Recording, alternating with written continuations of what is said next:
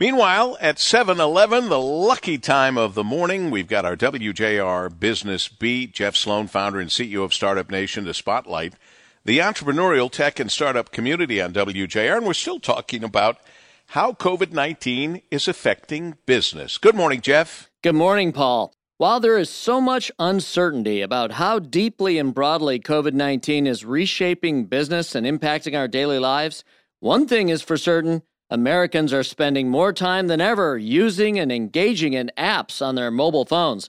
Get this, it is estimated that U.S. adults now spend on average more than 4 hours a day in apps using their mobile phones, and that represents about 90% of all time spent in a given day on one's mobile phone. We're addicted. The average American checks their phone every 12 minutes now, and there are apps for nearly everything and anything you can possibly imagine.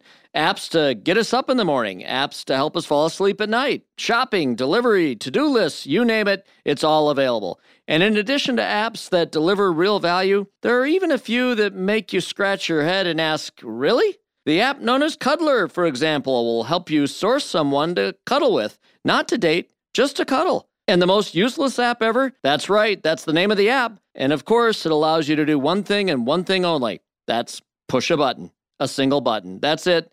Unless, of course, you download the premium version, which adds a counter of how many times you've pushed that button.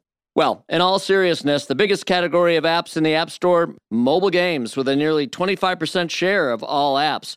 Mobile apps are expected to generate $189 billion in revenue by 2020. The Apple Store has 2.2 million apps available for download, and the Google Play Store, 2.8 million apps.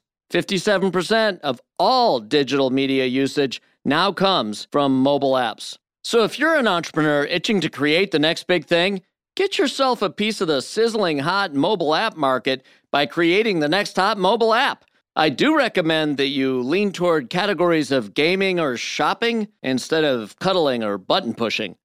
I'm Jeff Sloan, founder and CEO of StartupNation.com, and that's today's Business Beat on the great voice of the Great Lakes, WJR. This segment brought to you by Dell Technologies.